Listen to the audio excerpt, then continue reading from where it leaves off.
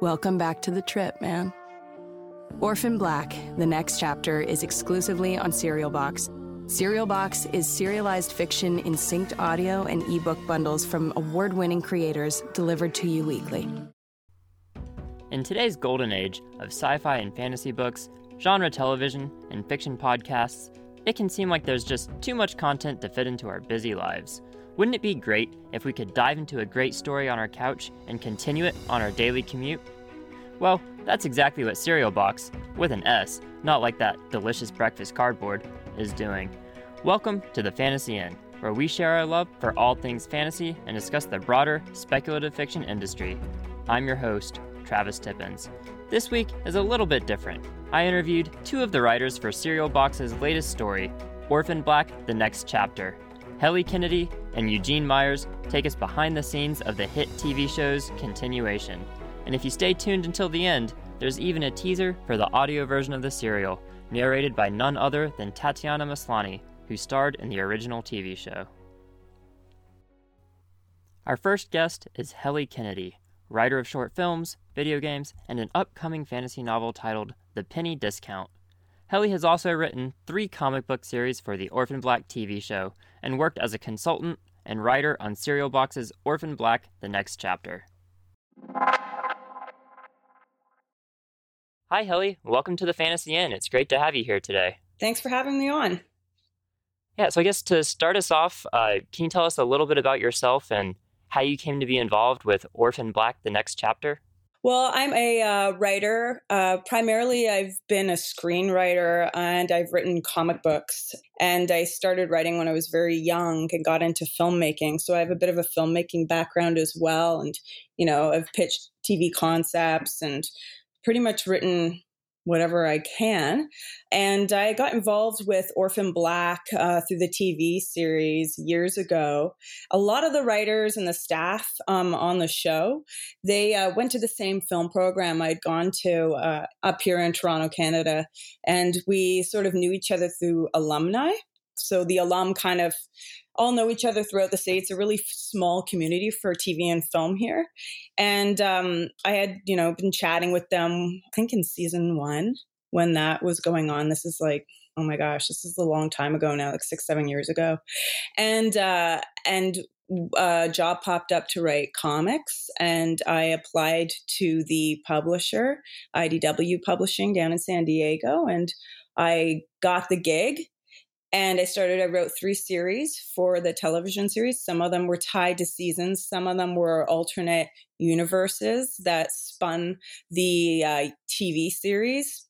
And then when Serial Box was involved in making a series of novels about Orphan Black, a novelization that's also now a audiobooks, they reached out and contacted me to consult and write on the series. Yeah, so what's that been like? I guess what's your role? Because I think Serial Box is known for having these collaborative efforts. It's not like standard writing where you might have a single author in control of the entire story. So I guess what's your experience been with that? I love it personally. I come from, because I come from a film TV background, it's pretty collaborative writing, period, just by nature. Productions are big. They require a lot of people. There's a lot of shifts when you're writing in that format for the screen. It's never done until, it's locked in an edit and it's over. So by nature, you just end up working with many, many different people, and you take notes from many different levels of like film and TV hierarchy, and from your peers that you're working with, your collaborators. So I really liked it. I thought it was really cool. The format of working on a series for Serial Box is very much like a TV writing room. So we had 6 novelists, 6 authors involved. And we had a showrunner, Malka Older. She came up with the initial pitch. Her and I worked on the pitch a little bit before we had a writing room come together. And then we all got together and broke a 10-episode season and arced that season together, much like they do for television.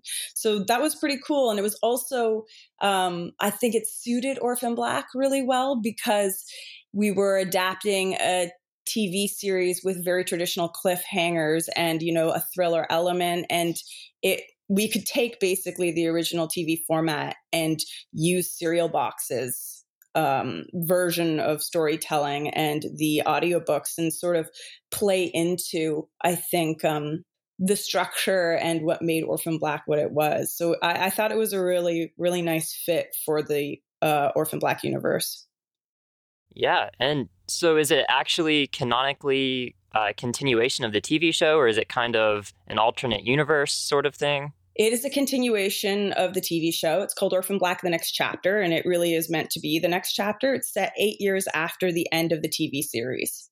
So we pick up with, classic characters, classic clones like Cassima Niehaus and her now wife, Delphine Cormier, because they were just a couple in the show and now they're actually married. We pick up with other clones too that were on the series, and we introduce new clone characters as well. And we try to honor the arcs and where the characters left off at the end of the TV series and play on that, make it entertaining and interesting and relevant. Yeah, we use everything that is in the Orphan Black catalog that we can for our story. And for someone who might not have seen the show before, is this something they can jump into, or do you require that background having watched it?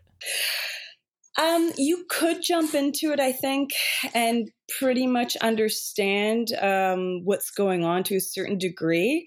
But I think for a more enriched listening experience and to really understand, we drop a lot of references to understand who's coming back into the storylines at what points and kind of to get that thrill out of it. I would totally recommend watching the show, especially because we do end up touching on what happened at the very end of the 5-season TV series. So we've kind of blown a lot of the story in some ways, talking in bits and pieces about characters' arcs and what they've been through.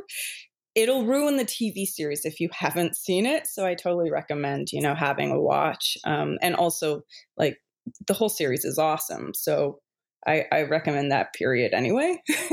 Yeah. No, I mean, that makes sense. It's kind of like asking someone to read a book series out of order, which doesn't make the most sense. Yeah, exactly. Because we really did try to, honor the timelines. So, it would be a little tricky to just jump in, I think. Yeah, and you mentioned you guys approached this as like a TV writer's room, sort of. Were you physically all in the same room together, or was this all taking place remote collaboration? Kind of both. So in the summer, I believe, of 2018, we were all brought to New York and we had a writing room where we broke the story together. It was really awesome to work with everybody. Everyone except for Madeline Ashby, who couldn't be there. She ended up Skyping in or video phone calling in, and we talked to her through a screen. And it was very Orphan Black because she's also a futurist and she's a very amazing. She's an amazing sci-fi writer. So it was kind of funny to talk to her on a screen. And that's really cool. Yeah, it was really Clone Clubby. It had that total Clone Club Orphan Black vibe. And she lives in a cool, funky Toronto house. So yeah, we all were together in person with the exception of Madeline, and we got to meet and collaborate, which was really amazing because it's always nice when you're collaborating to meet everybody. It just makes communication easier. And then when we all split up and went back home, because some of us live in California, some of us live in I don't know where some of the writers live, like in multiple cities at once. It feels like they're constantly traveling. And I'm up in Toronto. We would Skype and call each other. And we'd had a lot of Slack chats, like insane, epic Slack threads. That, I mean, I don't know. There's probably like hundreds of pages of text in that alone if we printed that out. Oh, wow. Yeah, it would be nuts. So yeah, we did a lot of kind of Clone Club chats too with split screens where everyone's talking at once. And so you've mentioned this Clone Club before. If someone's not in the know on that, is that something from Orphan Black, or is that something just in the fandom? It's kind of both. So Clone Club is in the fandom. I can't remember if it came first in the fandom or if it was something that came out of the show now, because it's been a number of years. But Clone Club is something that's it's a strong fandom. That's what they call themselves, the fans. If you're into Orphan Black, you are a member of Clone Club, and it's also been referenced in the show. And I can't remember what came first, but Clone Club's also the Lita clones in the show that have met each other and have banded together on their journey in figuring out who they are and how they came to exist as clones. Yeah, and so that's kind of a perfect segue into something I was wondering. Kind of just anything that deals with cloning in science fiction is probably going to have identity as a main theme. So what were you guys trying to say with that, and how did you tackle that theme? Identity is a really big theme, actually, in the book series. In the next chapter, it's really interesting because we were dealing with a group of Lita clones that were originally in the TV series, and they had gone through all the motions of becoming self-aware and had pretty epic, insane journeys, which involved, murder and crazy science and cures for genetically based illnesses. So they had already gone through this identity crisis through the 5 seasons of the TV series. And in our series, we pick back up with them and where they are after that journey. But also we introduce new clones who become self-aware that they are clones. And with the book format, it was really nice to work on this theme in a book format. We get into the psychology and the emotional landscape of what it means to be grappling with your identity.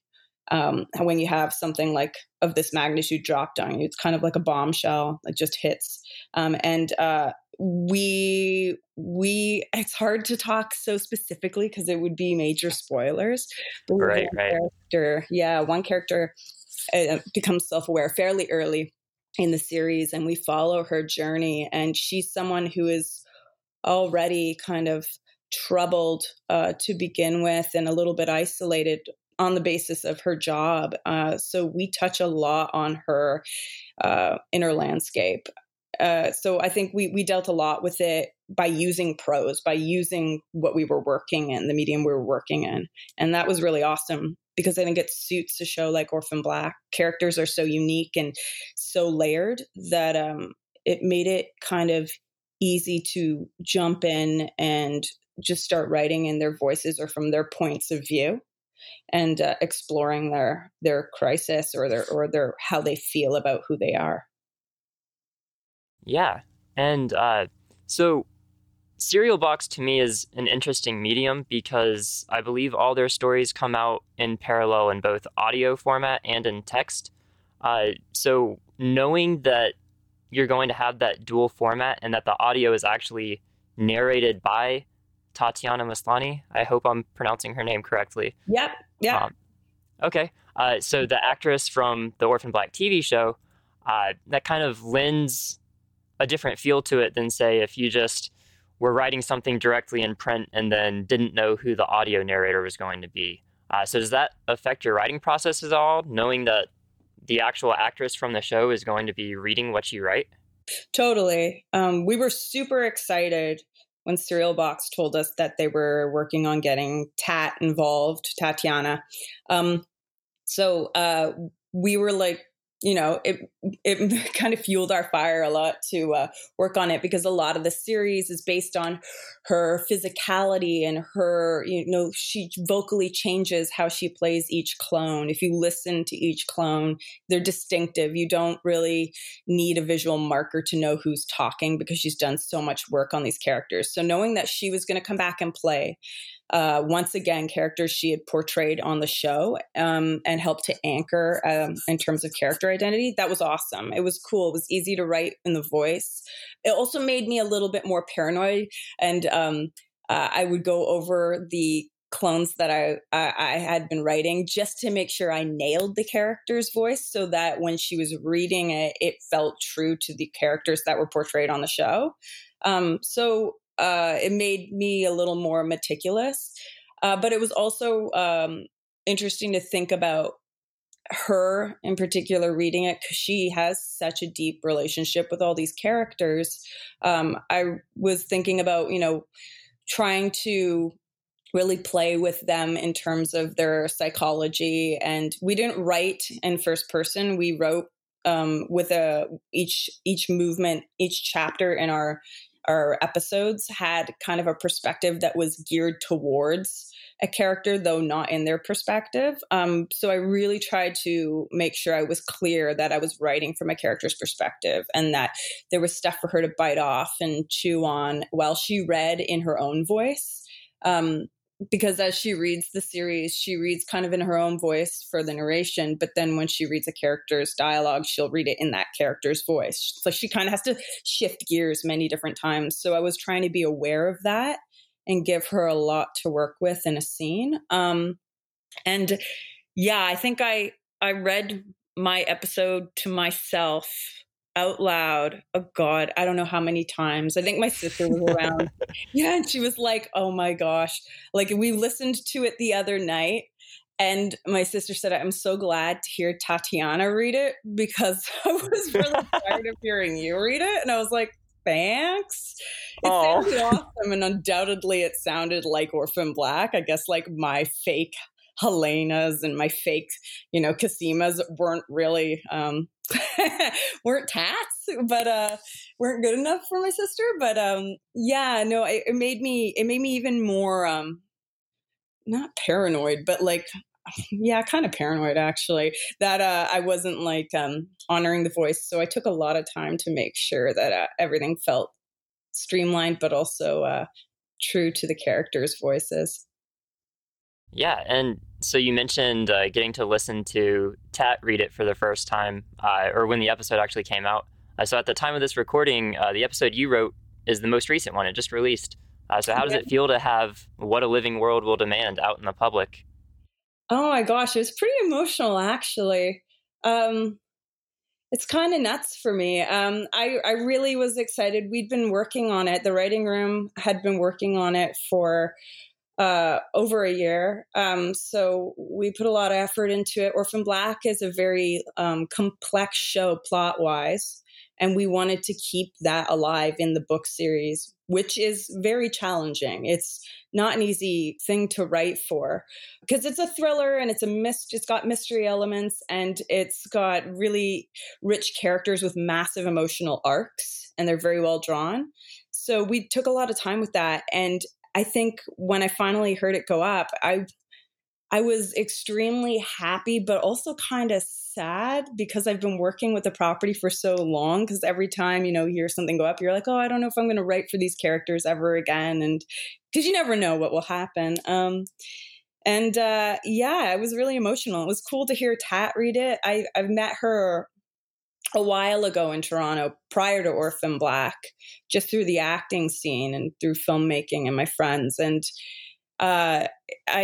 it was kind of trippy, actually, to hear her read something I had written aloud like that. And, I've primarily been writing for the screen and for comic books, and I've always wanted to write prose. And I've been writing prose. So it was really cool to have that out there.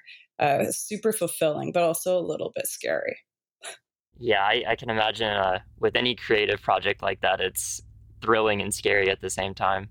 Yeah, and also like the fandom is insanely smart and very, they know the show super well. And we have like, people who have backgrounds in science and genetics who are fans of the show, and really intelligent fans. So you kind of worry when you put an Orphan Black story out there, just because you want to make sure they enjoy it, and then it's hitting all those things that made the show what it was, when it first started 5 years, or no, oh my gosh, like 6 years ago. Yeah. And I mean, at least from what I've seen looking around a little bit, the fan response seems to be really positive to the whole Orphan Black, the next chapter. Yeah, it has been so far. And it's like a huge sigh of relief, but also kind of a nice celebration too. I'm really happy that people are getting those old Clone Club vibes and feeling that the show is representative of what they loved about the TV series.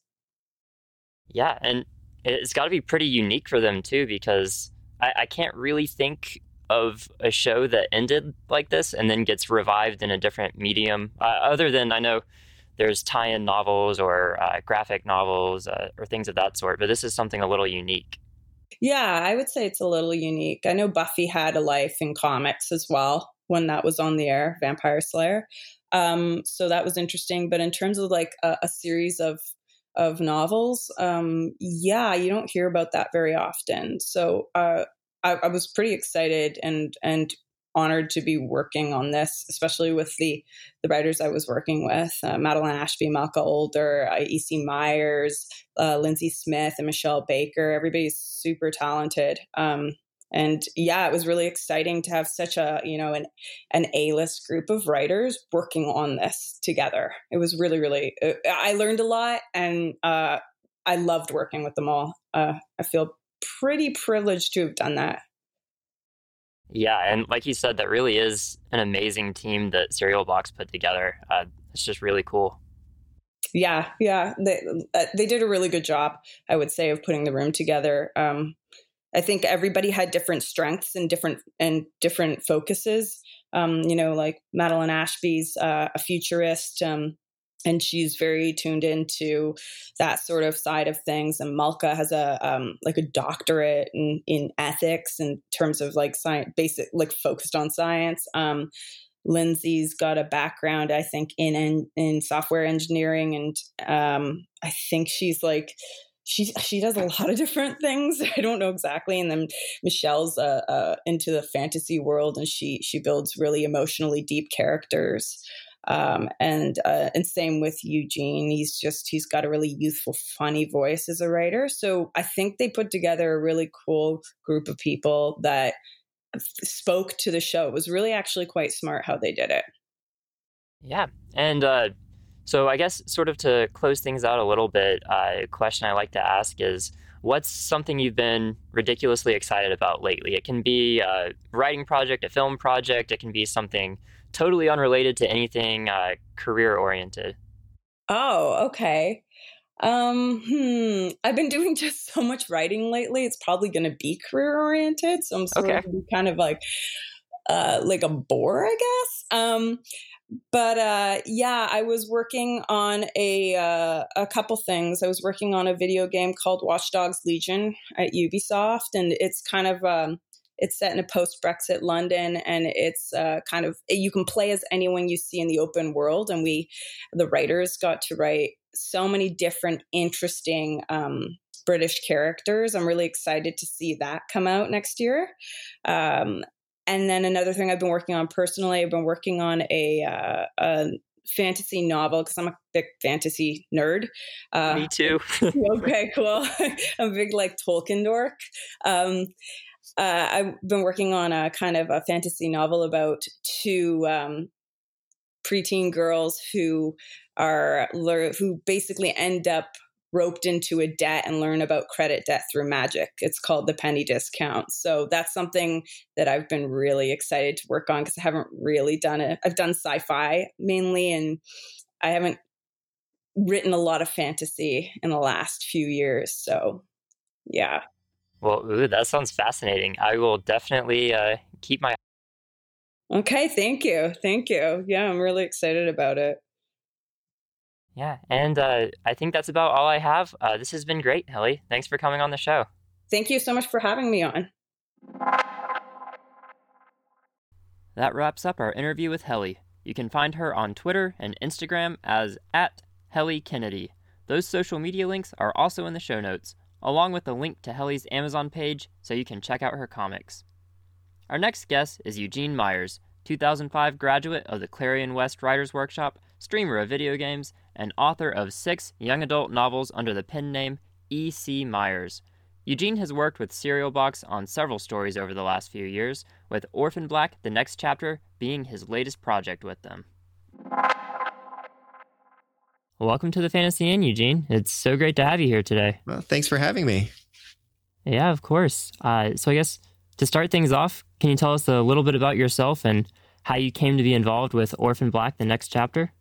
Sure. So I publish as under E.C. Myers. That's what most of my fiction is under. And I've been writing young adult science fiction and fantasy primarily since, well, about 2007. I've been writing it and been publishing since 2012 with my first novel, Fair Coin.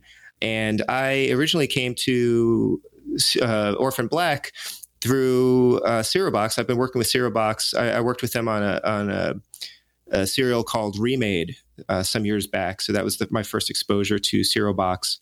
And I started hearing, Julian Yap, he's one of the co-founders, had known that I was interested in Orphan Black. And when they were first starting to think about, I guess, pitching for this project, they kind of reached out to their authors to find out who would be interested in working on that, or who would have ideas that they would be interested in pitching. So I put together a proposal for, what I would do for the follow up to the series, and they didn't end up going with that route. They worked with the studio to kind of hone things down to a pitch that worked. That was sort of an amalgamation of a bunch of different ideas.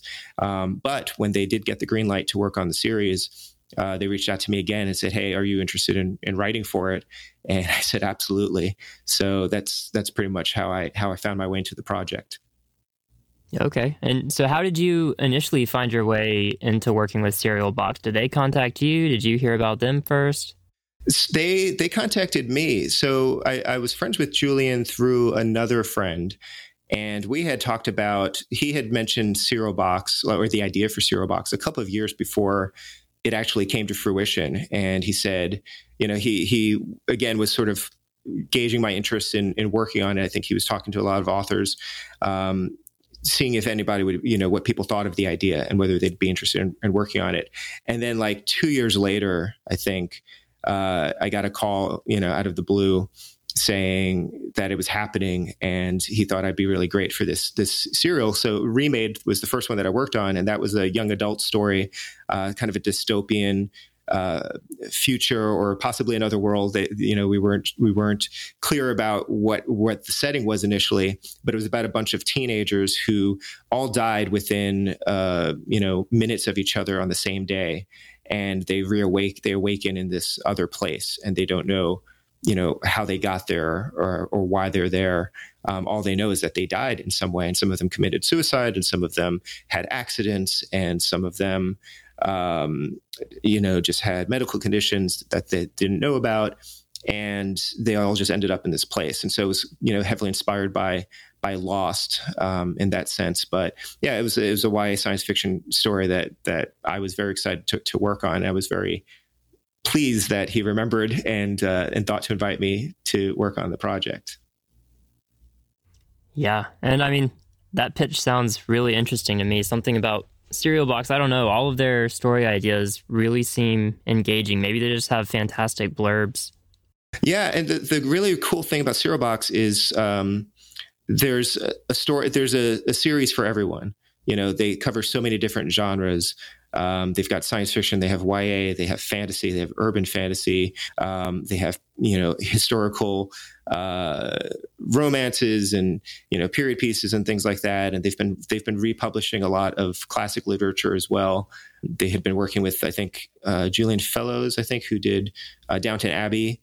So they find cool stories, and they go out and they repackage them, I guess, for their audiences. They find original stories. They get authors to come in and work on long form projects. And there's just something for everyone. So chances are, if you sign up, you're going to find something that you're interested in. Yeah. And so what about this particular story? What about Orphan Black interested you? Well, obviously, I was a huge fan of this show. It was. There's nothing like it on television at the time, and there still really isn't. And it was such a, it has its core fan base. It has, the Clone Club, dedicated fans, but because it was on BBC America and kind of behind a paywall, like I didn't originally watch the series until I think maybe late in the first season. And I only because I happened to have cable at the time. I haven't had cable. I cut the cord a long time ago, but there was a small window of time where it was cheaper for me to have a cable package in order to get internet than it would have been to get internet alone. One of those weirdnesses of like having, Comcast or whatever. So for a very short period of time, I actually had cable. And it was when the first season of Orphan Black was on the air. And so I started watching it. I was really into it. And then we cut the cord again later on because it was no longer cost effective. And it was one of the few shows that I paid for whenever there was a new season. I bought it on Google Play and just like watched it as soon as it was available.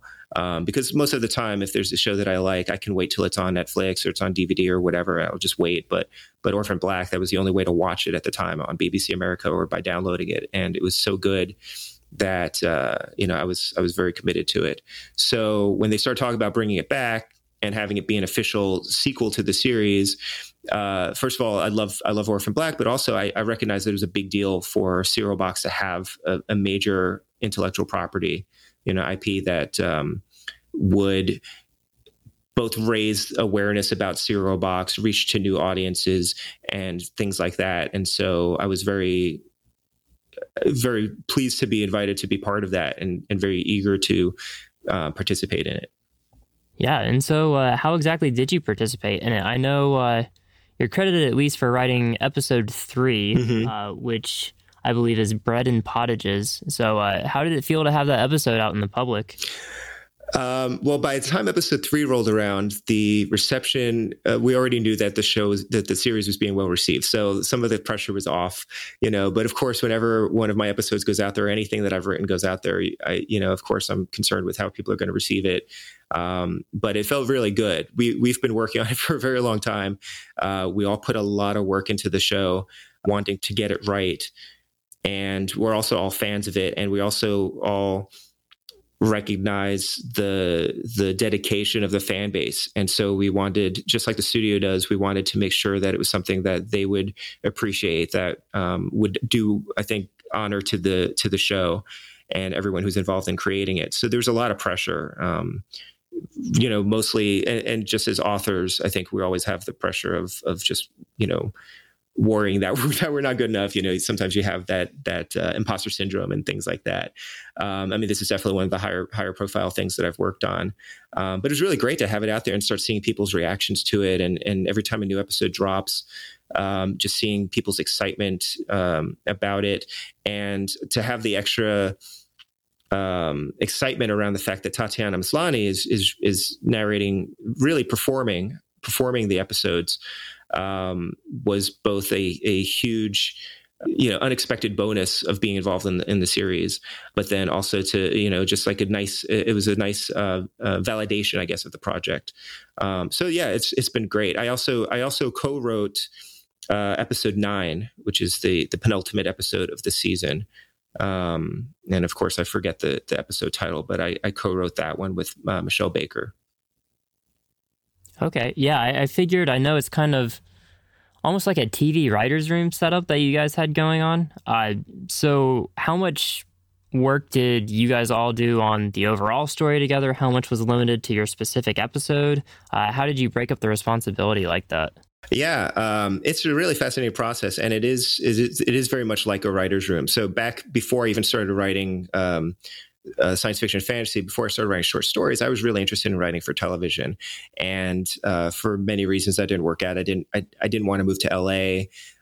There's just that industry is harder to break into than fiction writing, where you can live anywhere and submit your work to a magazine or a publisher, and if it gets published, it's because it's good. You don't have to be in a specific location and that sort of a thing. So to get involved with Serial Box and especially with Orphan Black was kind of like a dream come true for me. It was kind of marrying the two things that I was really interested in, like writing for television and film, and then also writing short stories and novels.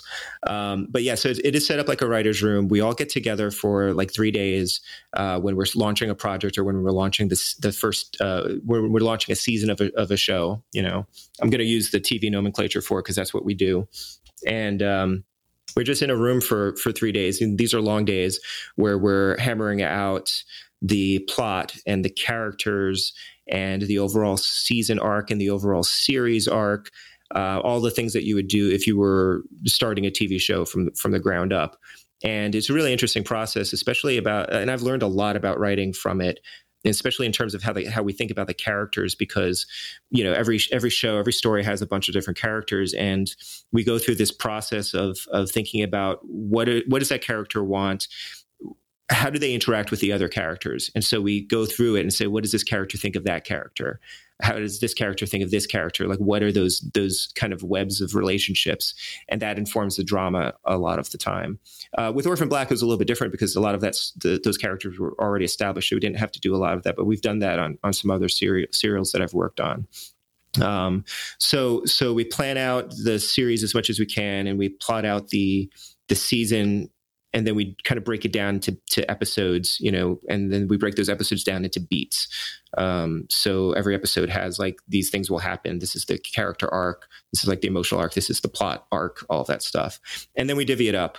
And each author tends to write 1 or 2 episodes. I initially was supposed to only write 1 episode, and then I came in to co-write episode 9. But we had 5 authors. And I guess we had 6, and Helly was only going to write 1 episode, and so that kind of left one kind of odd out. And then we go off and we outline. We write our outlines for our episodes, and then we get back together again on Skype, like Google Chat, and we talk about the outlines and we refine them, and then we start writing the episodes, and then we share those drafts, and we get back on the phone. And we discuss them, and then we go and revise them. And that's a very simplified version of that. We also have a Slack where we're constantly in communication with each other and sharing documents and ideas. Sometimes, especially on Orphan Black, we had extra phone calls because the plot is very complex and there were a lot of moving pieces, and we had a very tight timeline. So we were writing all at the same time, as opposed to on some other projects, we might write them in stages. Like, we would write them in 3 different phases, so that way you could write some episodes and then kind of look at those and then write the next batch, and then write the next batch. We basically wrote it in 2 batches, the first half and the second half of the series. So yeah, it's a lot of communication. It's a lot of back and forth. It's a lot of revision. If you're writing something and it doesn't quite gel, that's going to affect somebody else's episode, or their episode will affect yours, or you'll realize that this plot idea that you had isn't going to work out. And so that requires like rippling changes throughout. And when you're dealing with multiple authors who are all working kind of simultaneously, like it can get pretty hairy. Yeah, that sounds like an intense workflow. And how much time did this take place in? Is this like a 2-week process, a 2-month process, or how long was it? I think it was originally going to be a couple months because, like I said, we had a pretty tight timeline. But we also had, throwing into the mix, we had something that we didn't have on any other serials that we've worked on in the past.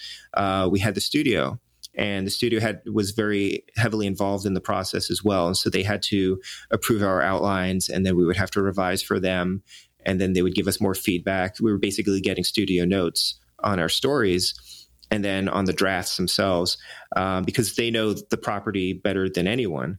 And they also have the same commitment to protecting the IP and making sure that it's something that the fans will want. So we worked very closely with them. And that's not something that I've had to deal with on any other Serial Box projects. I've had that with other work for hire projects that I've done in the past.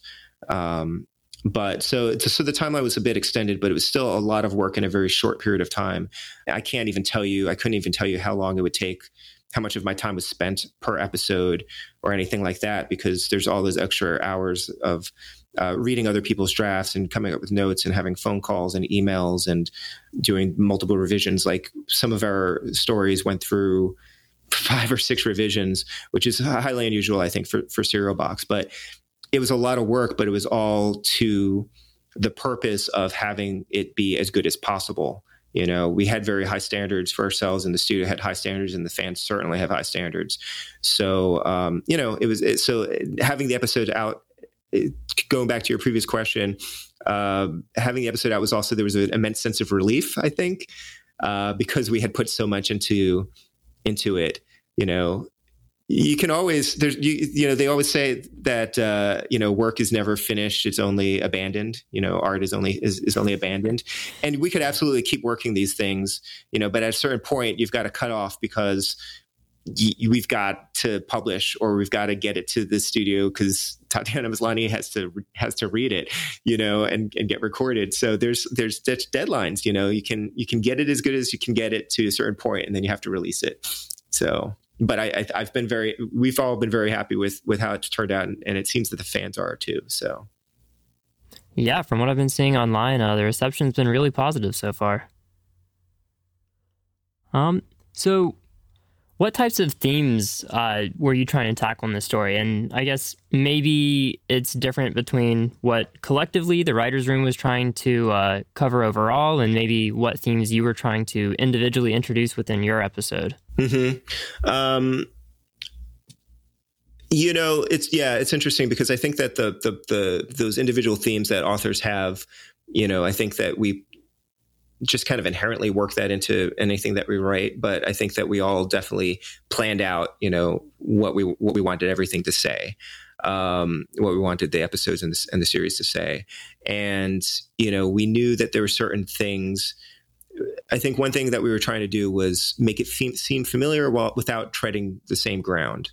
And also kind of updating it, like trying to reflect, I think, more of the current society and issues, and sort of just extrapolating what would it be like to be a clone in like today's society. And so that's why a lot of the series, I think, dwells on the idea of surveillance, the idea of people owning your medical information or your genetic information, and what they can do with that. Government conspiracies, of course, an evergreen topic for dystopian science fiction. But I mean, we live in a dystopia now, so like how does that affect the characters, though, right? And wanting to figure out where do they go from there? Like, the series ended on such a perfect note. To continue the show is almost sacrilege. I think that's one of the things where the studio had to feel right, that it was the right step to make, because how do you follow up that show and that ending? Sometimes you see revivals of things and you're like, why? Why did it keep going? It should have stopped there. That was the perfect place. But stories continue, even after the happy ending or the not so happy ending, there are still stories to tell. And so we had to think about where things would go from there.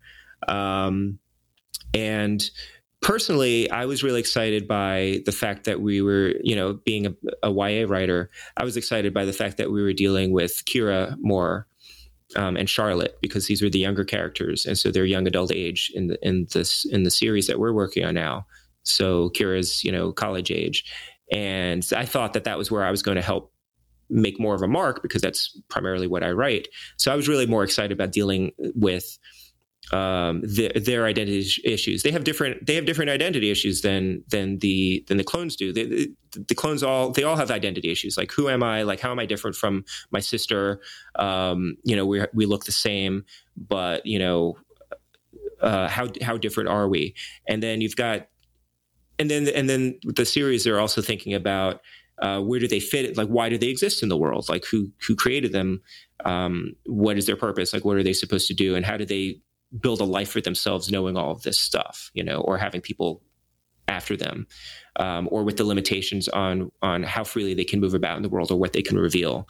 So some of that applies also to the young adult characters, but Kira and Charlotte in particular are also dealing with a lot of the same issues that the older clones are dealing with, but then they also have their own thing. Kira is a teenager who wants to make her own way in the world, but she's got secrets, and so there's limits on what she can do. She's got an overprotective mother, and so she's wrestling a lot with like finding a way to be her own person. And she's also got like this unique genome, and like, what does that mean for her? And Charlotte has she has the same, genetic makeup as the older clones.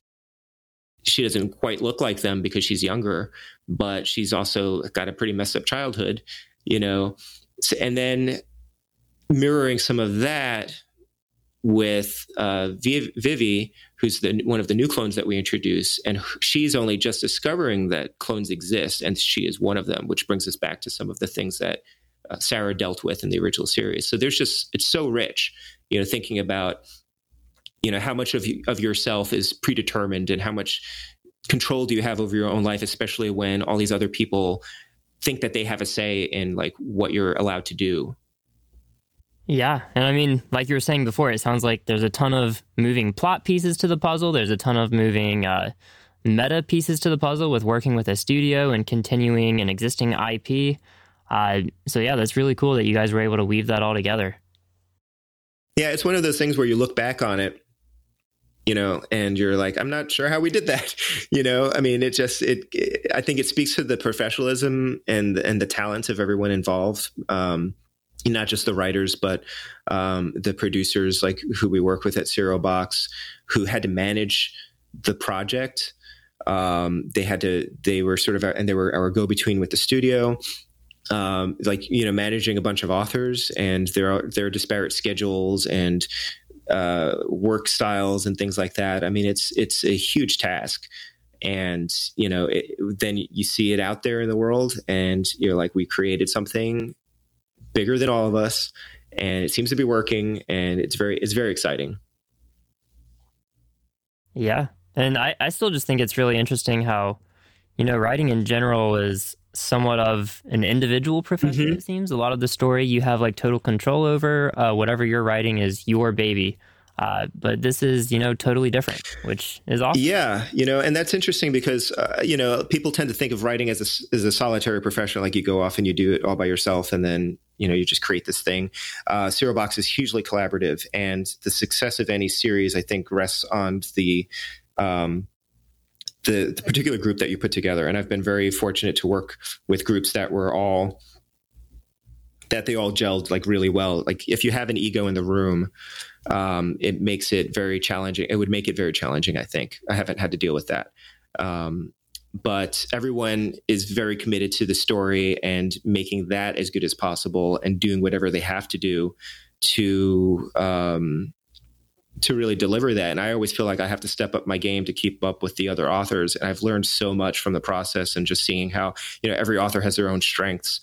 And, just to condense the process of like working out a novel length work into, a couple of months or so. And, it's such an interesting process. And yeah, it's just been a pleasure. Yeah. So do you know what the future plans are for Orphan Black, the next chapter? Is there going to be another season? Is this going to be a one-off thing? Well, I won't spoil anything, but, we always leave some threads so the story can continue. And I think that we're all hoping that it will do well enough that we can do more of it. So yeah, I mean, I think we hope that there'll be another season. And, we have a much better grasp of the process. So it'll probably be go even more smoothly. But yeah, I mean, we're wrapping up this first season now. I think we just dropped episode 6, so we still have 4 more to go.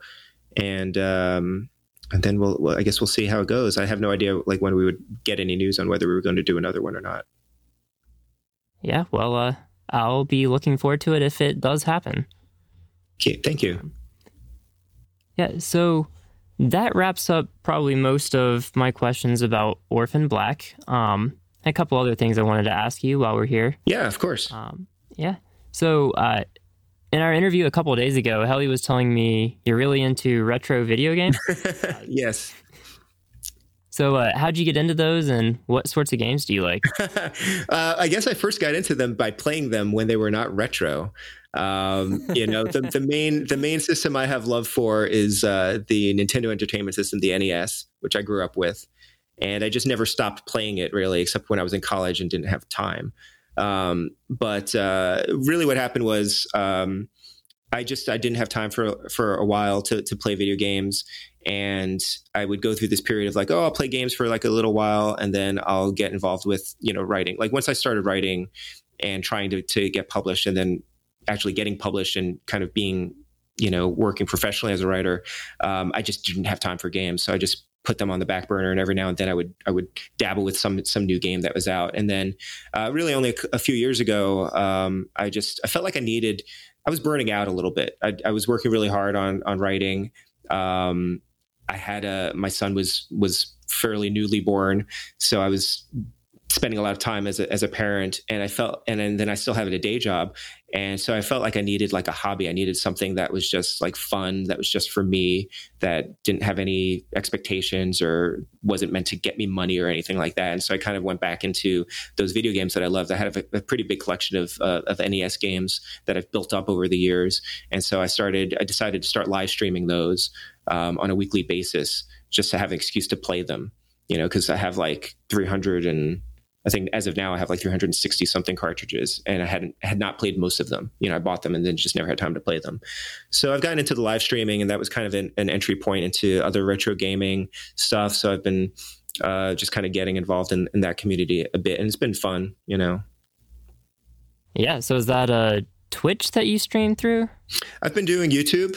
I have a Twitch account, but I started with YouTube just because I already had an account and I already was familiar with uploading videos on there. And I also felt like it was just an easier entry point for people, especially people who don't necessarily watch people playing video games all that often. So if I thought that if readers wanted to see me or interact with me, or my friends who aren't gamers or writers wanted to hang out with me while I was playing a game, then YouTube was the easiest route. But yes, I wrestled often with like, should I switch to Twitch? Like some of my friends have been switching to Twitch. But I've been sticking with YouTube. It's just simpler and I think easier access for most people. Yeah, that makes sense. And so one question I kind of always like to close out with people. What's one thing you've been ridiculously excited about lately? So, I mean, it can be work-related, non-work related. It can be writing or games or really anything.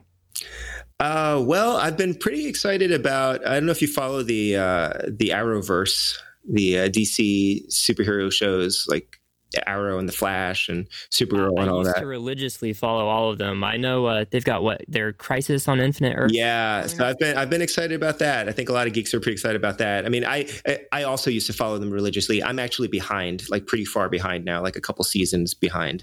So that's me. Yeah, exactly. And they just introduced too many shows, and it started becoming like too unwieldy to like follow it. But I'm sort of slowly trying to catch up on it. But I'm really excited about what they're doing because like I'm a huge Superman fan, and so the fact that they're bringing in like Tom Welling's coming back for like a little cameo, and they've got Brandon Ruth reprising his role as like the king, as Superman, but as like the kingdom comes to Superman, like seeing all these different iterations of a character that I love is really neat, even if I don't end up watching it like right when it airs.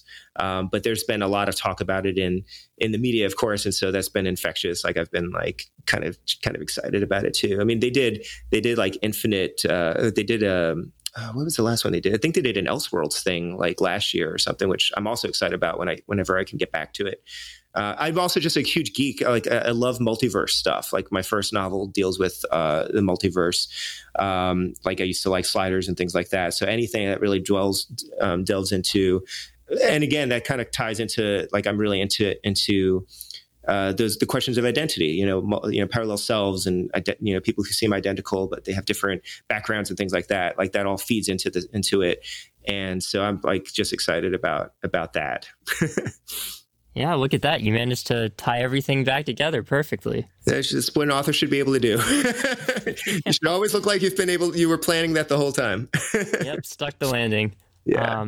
All right. And I think that about wraps things up. So thanks for coming on the show, Eugene. This has been a pleasure. Thank you so much. It was a pleasure to talk with you.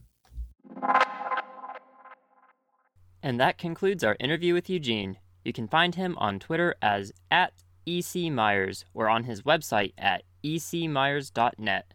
Check out the show notes for links to Eugene's books and streaming channel. Now, we have something special for you. Like I mentioned earlier, Serial Box was kind enough to provide a sneak peek of the audio version of Orphan Black: The Next Chapter, narrated by none other than Tatiana Maslany. I hope you enjoy it as much as I did. You're not Cosima Niehaus. You're one of them, aren't you? Oh my God. Oh my God. You have to understand. I didn't know. I didn't realize. He was backing away from her now, trying to get behind the desk. Vivi tried to suck in breath. What was he talking about? One of them. Sturgis babbled on. You really look just like her. I suppose that makes sense. He giggled in a truly terrifying way, and Vivi closed the distance until she was in reach of him. Incredible. Just incredible. Sturgis raised a hand as if to touch her hair, and Vivi kicked him. She struck him hard, just above the knee, and he doubled over in pain, which gave her a chance to put him in a submission hold. Whatever was going on here, she had to know. What are you talking about? What makes sense? Who is Niehaus? Thanks again to Helly Kennedy and Eugene Myers for the wonderful interviews, and to Serial Box for letting us share some exciting clips from Orphan Black: The Next Chapter. This is the perfect time to jump in and try a story from Serial Box. Orphan Black will be releasing the 10th and final episode of the first season later this week, and next week marks the launch of Thor: Metal Gods. That's right, there's actually going to be Marvel content coming out from Serial Box. As always, you can find us over at thefantasyinn.com or on Twitter and Instagram at thefantasyinn. If you enjoyed this interview, feel free to retweet it on Twitter or share it on any other form of social media. We want to keep providing interesting content, and hearing from you is the best way to improve the show. And don't forget to subscribe to the podcast so you can catch all of our future episodes. That's all for this week. See you next time.